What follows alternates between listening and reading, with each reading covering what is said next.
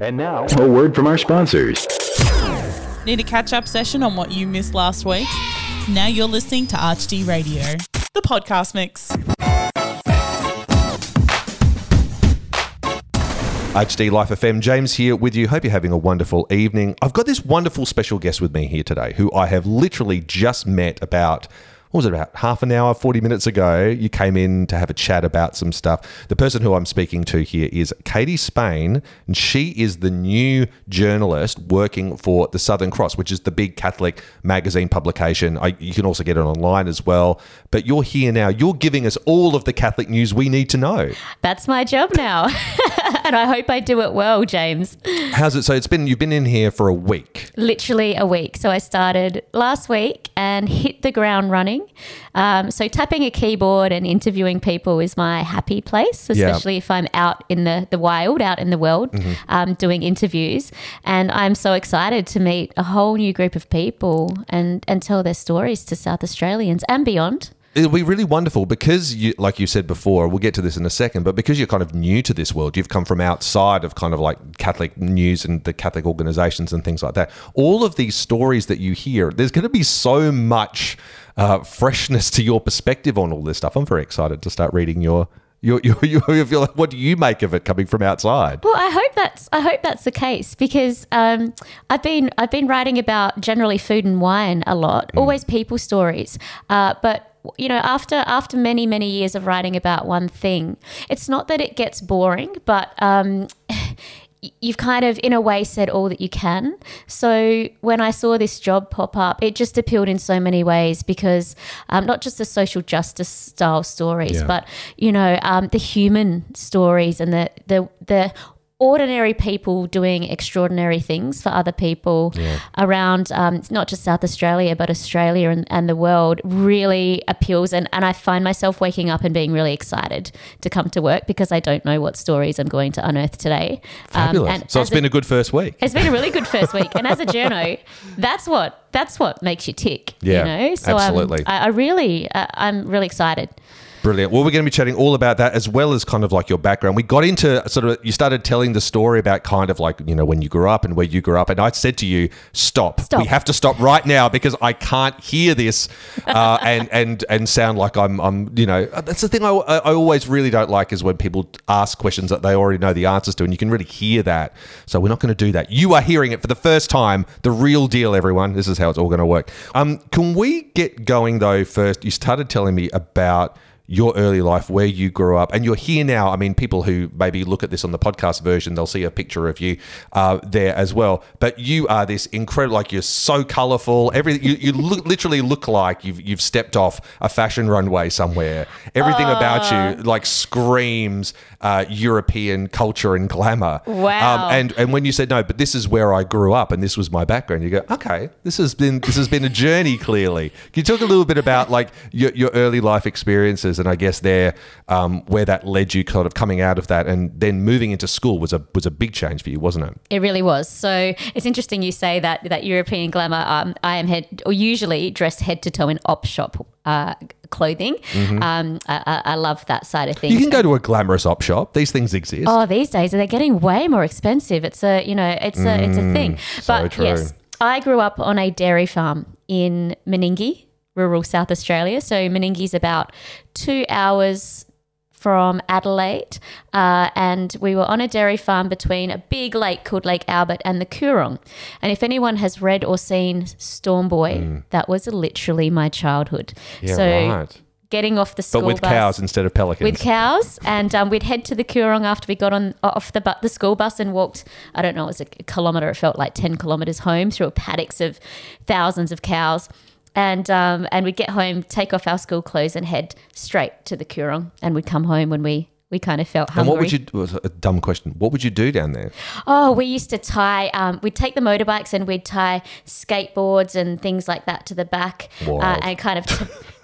it's not even, I won't call it tobogganing, but we used to slide down sand hills, and we used to just look for lizards and snakes and fish and just wild free roaming, free range childhood. Must have been so wonderful. It was amazing. Yeah. It was a really great way to grow up. It was also really hard work. So I'm tiny, very, very short little thing. But as soon as I could reach high enough to take the cups off the cows' udders, that was it. I was in the dairy helping out, and my brother was the same. So whenever anyone called in sick, it was us two, eldest of 4 children, that went in there and milked cows. And if anyone out there hasn't milked cows before, I won't give Can't you say the I've milked a gory. cow. No. Well, I won't give you the gory details, but it's messy. You know, you're standing below a bovine that lifts its tail and lets it all out on top of your head. Oh, so it's not just the milk spilling over the jars. No. It's all the other possibilities. It's all the other things, and they can kick and they can get cantankerous.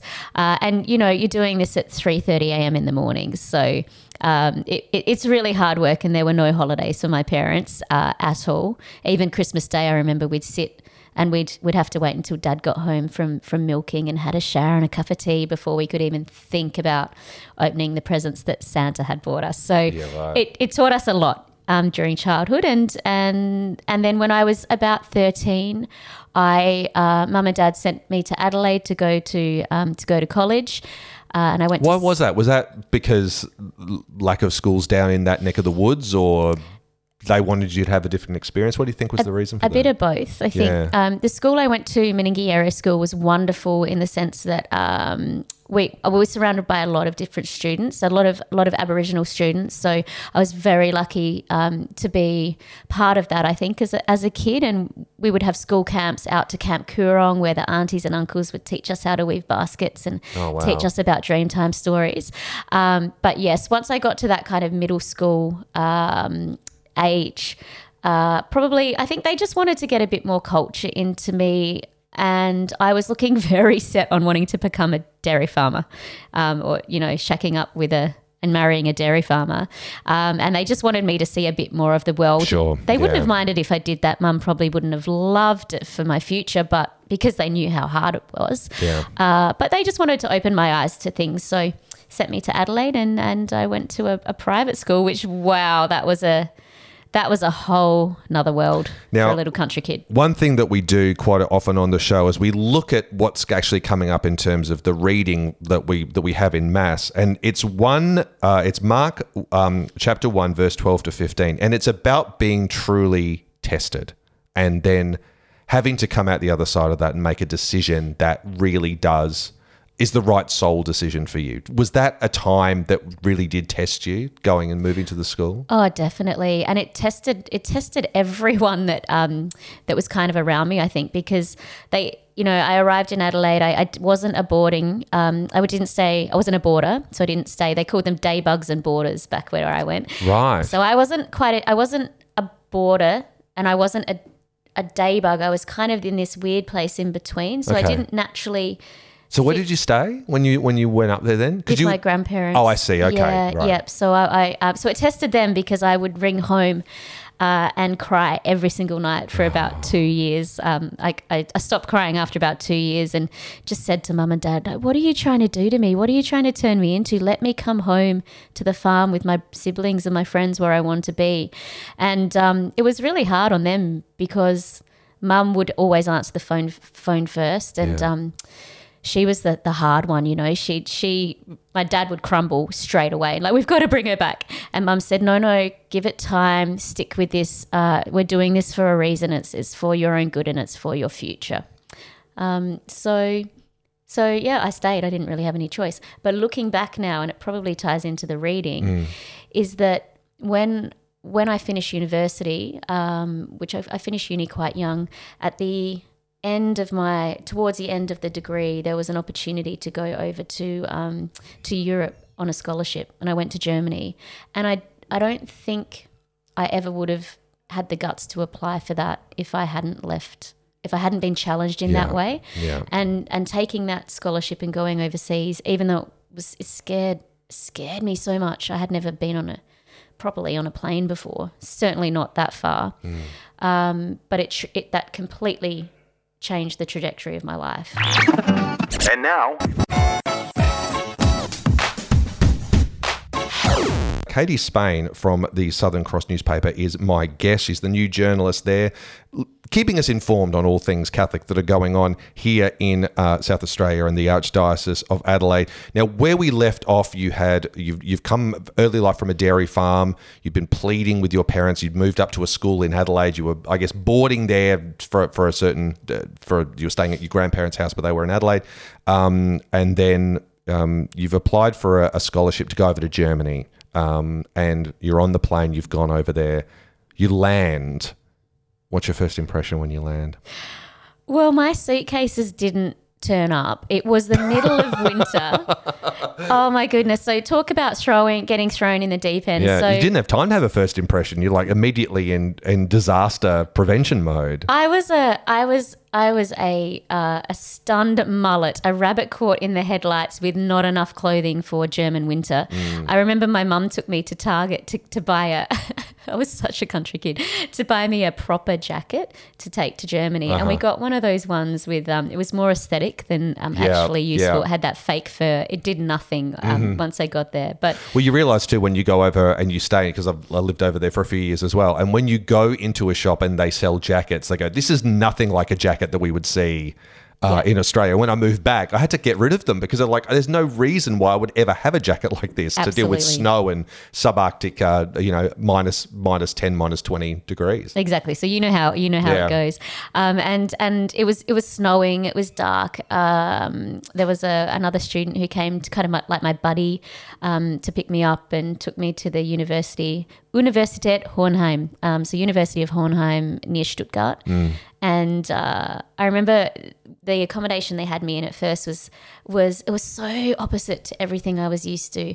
It was this big, really tall kind of almost, oh gosh, it looked like something out of Chernobyl actually. It was really bleak and lots of concrete, and this room with a bed and of course I didn't have warm clothes, so I was just had this blanket and I remember shivering.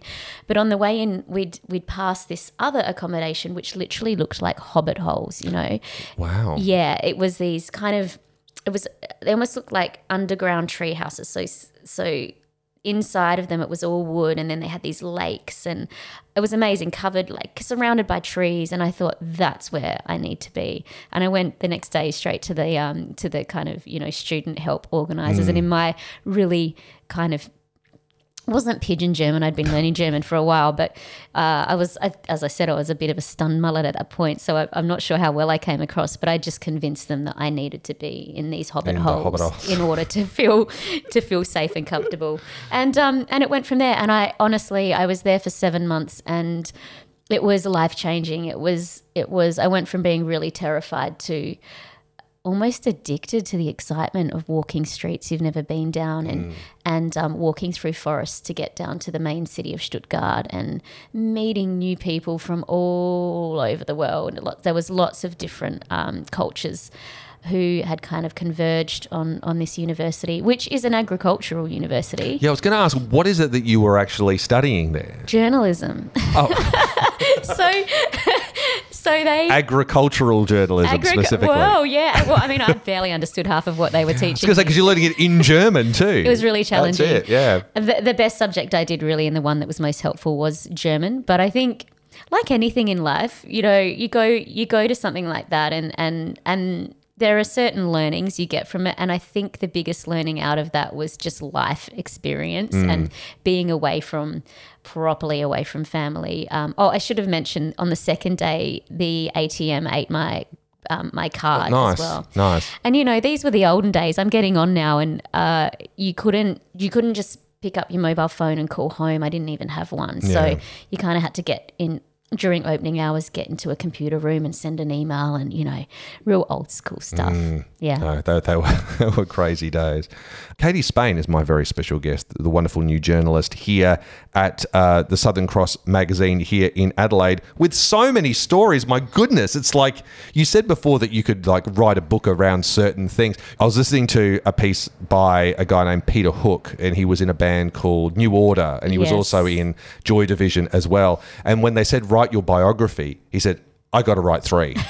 because I've got these three and I wouldn't be barely able to get. So I had to agree that he would write three, and he's done exactly like yours. Would be very, very similar. Probably I love that. You could write one about the early days on the farm and the Coorong and stuff like that, and then maybe I guess kind of schooling leading into your European experience and being in Germany and all of that kind of stuff. And then I guess there's a whole nother part after that. After you come back and return, you start working in radio, moving into a very niche, specific kind of journalism as well. Can you talk a little bit about, I guess, returning and then kind of the kind of work that you found yourself in, and the sort of stuff you were driven towards? Sure. So after Germany, I spent nearly 7 years in London, and I went to London because I wanted to be somewhere where I could understand the language around me, but I really wanted BBC on my CV.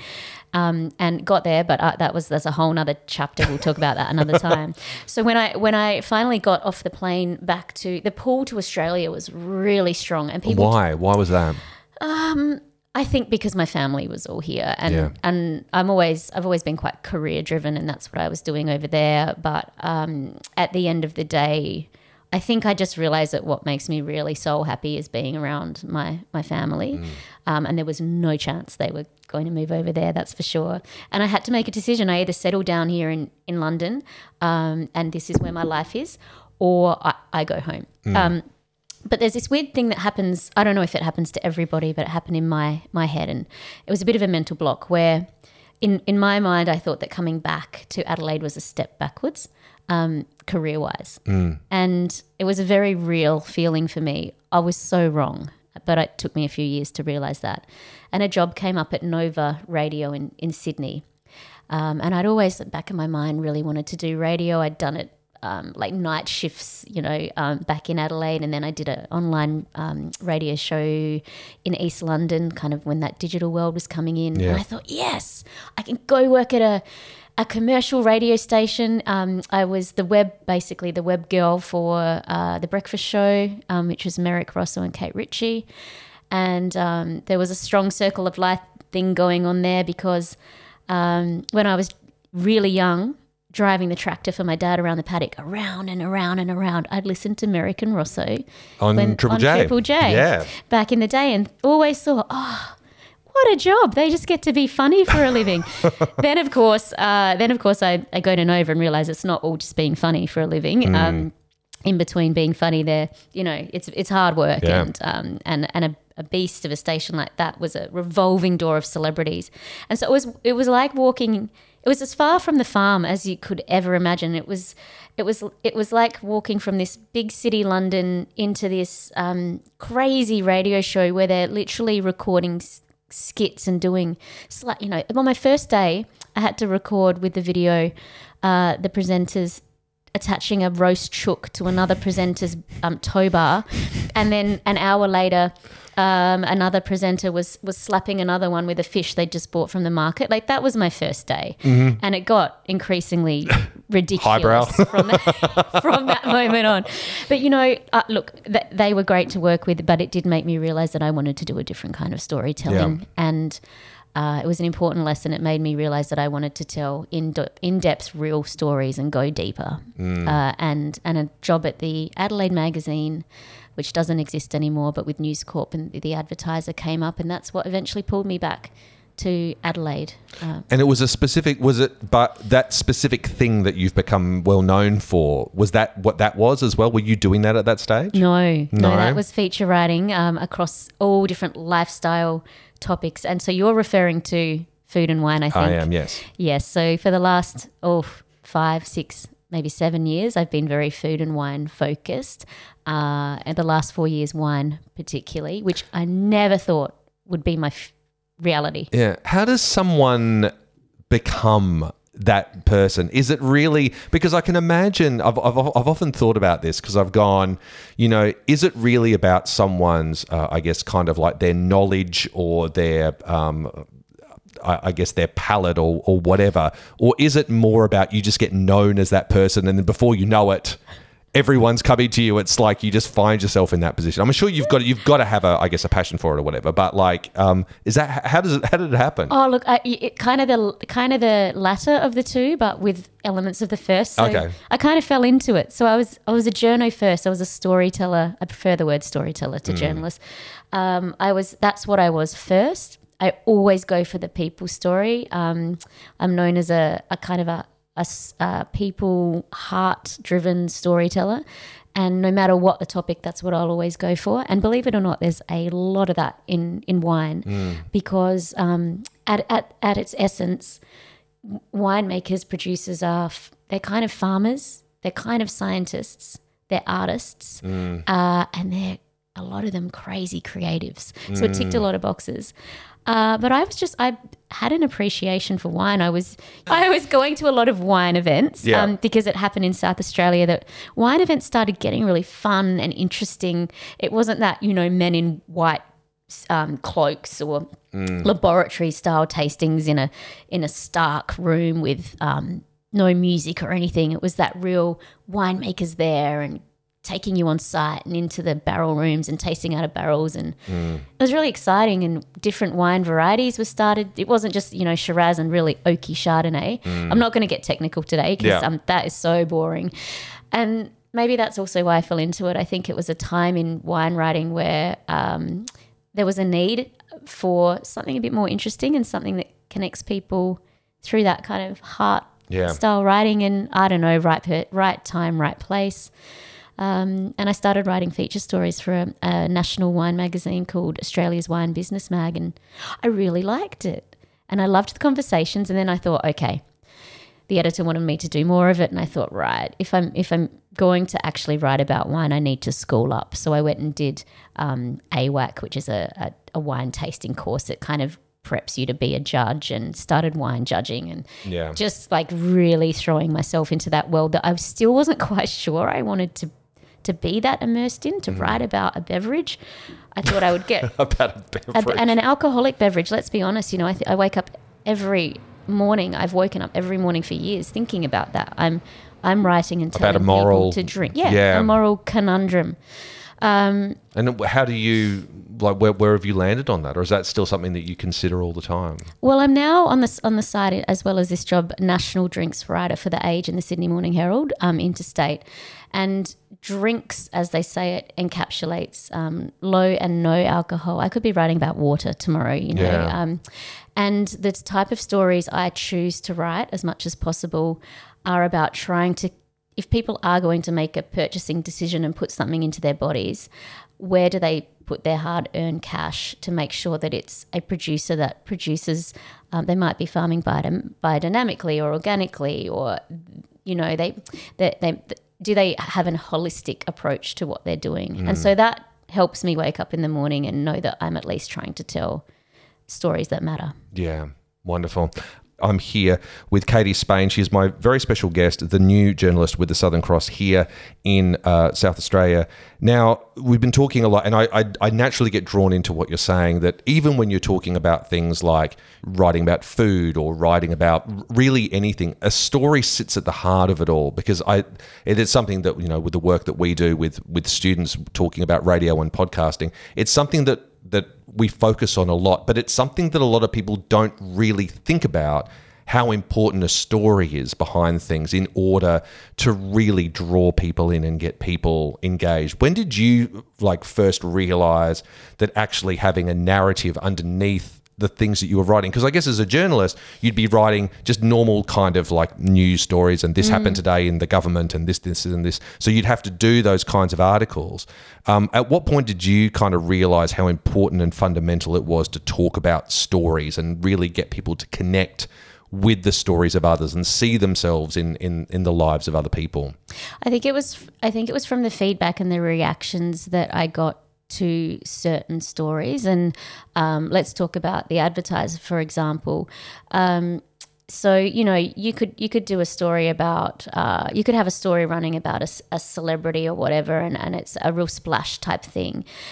But it was it was the real stories, the nana in the nursing home who's lived a life and talks about what she's done and where she's been in the challenges, or the bungee jumping nana who threw herself out of a plane, that type of thing, that kind of aspirational reality that does connect with people. And it harks way back to the farm, I think. Country people are well known, and I've done interviews around this with huge, big editors. Helen McCabe, who was editor of Australian Women's Weekly, talked about it. She's a country kid, former country kid from Hamley Bridge, right? Really out in the sticks. And she said that in her career, she's really noticed that country kids make really great journalists. And I think it's because largely we like a chat. We've grown up in a world where communicating with people from all walks of life is just what you do. I think you tend to be quite stripped down and humble when you've grown up on a farm because of the nature of the hard work and the realities of agriculture, and just that innate curiosity that some people really have. So yes, the reactions from readers to those type of stories was really, really powerful. They would be the ones that I got letters for and about. And then it's just the type of storytelling I like to do as well. I think we're, in some ways, we're losing, in mainstream media, we're losing that love of great storytelling and the art of really great writing. And it that crosses over to podcasting. You know all about this, James. The podcasters who managed it, they make you feel something. And you want to go to dinner that night and sit around the dining table, or sit around a table with your friends and tell them about it. And that's a really powerful. And if you look back to, the original, and I still believe best storytellers are our First Nations people who yes. That is the power of storytelling in that sense of passing on really important life lessons and history and all those types of things in a way that you remember and you can dip back into is, I think, powerful. And as a kid, if your parents were great storytellers, which my dad was, he took us bunyip hunting, whenever he had a free moment. And to this day, I still kind of believe in bunyips. I always look up into the gum tree looking for the very different types of bunyips he taught us about. But that's a precious memory and something I really hold on to. So I hope storytelling doesn't die. I hope print doesn't die. A lot of people say it will, but I think there are so many mediums now that we can tell stories through. And you're doing it right now. It's powerful. I think you're the one doing it right now, but that's fine.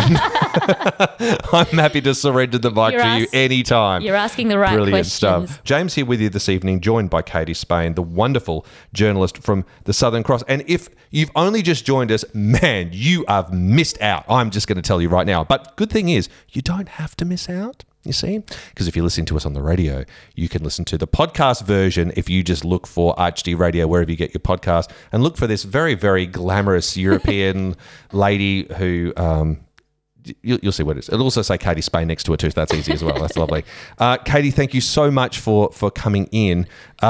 Your work, I guess, will start coming out in the Southern Cross very, very shortly. Can you give us a little bit of a teaser as to some of the articles that you're working on straight away? Oh, absolutely. So last week I interviewed a new Korean priest who has just arrived, and he's going to be working very closely with the Korean community.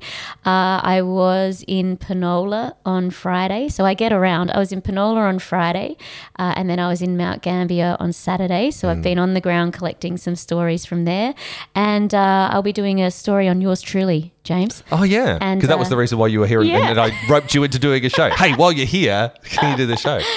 So is it about me, the story? Well, it'll be largely about you. You're my main commentator about, the art of podcasting and what makes a good podcast and how people should approach it if they want to do it.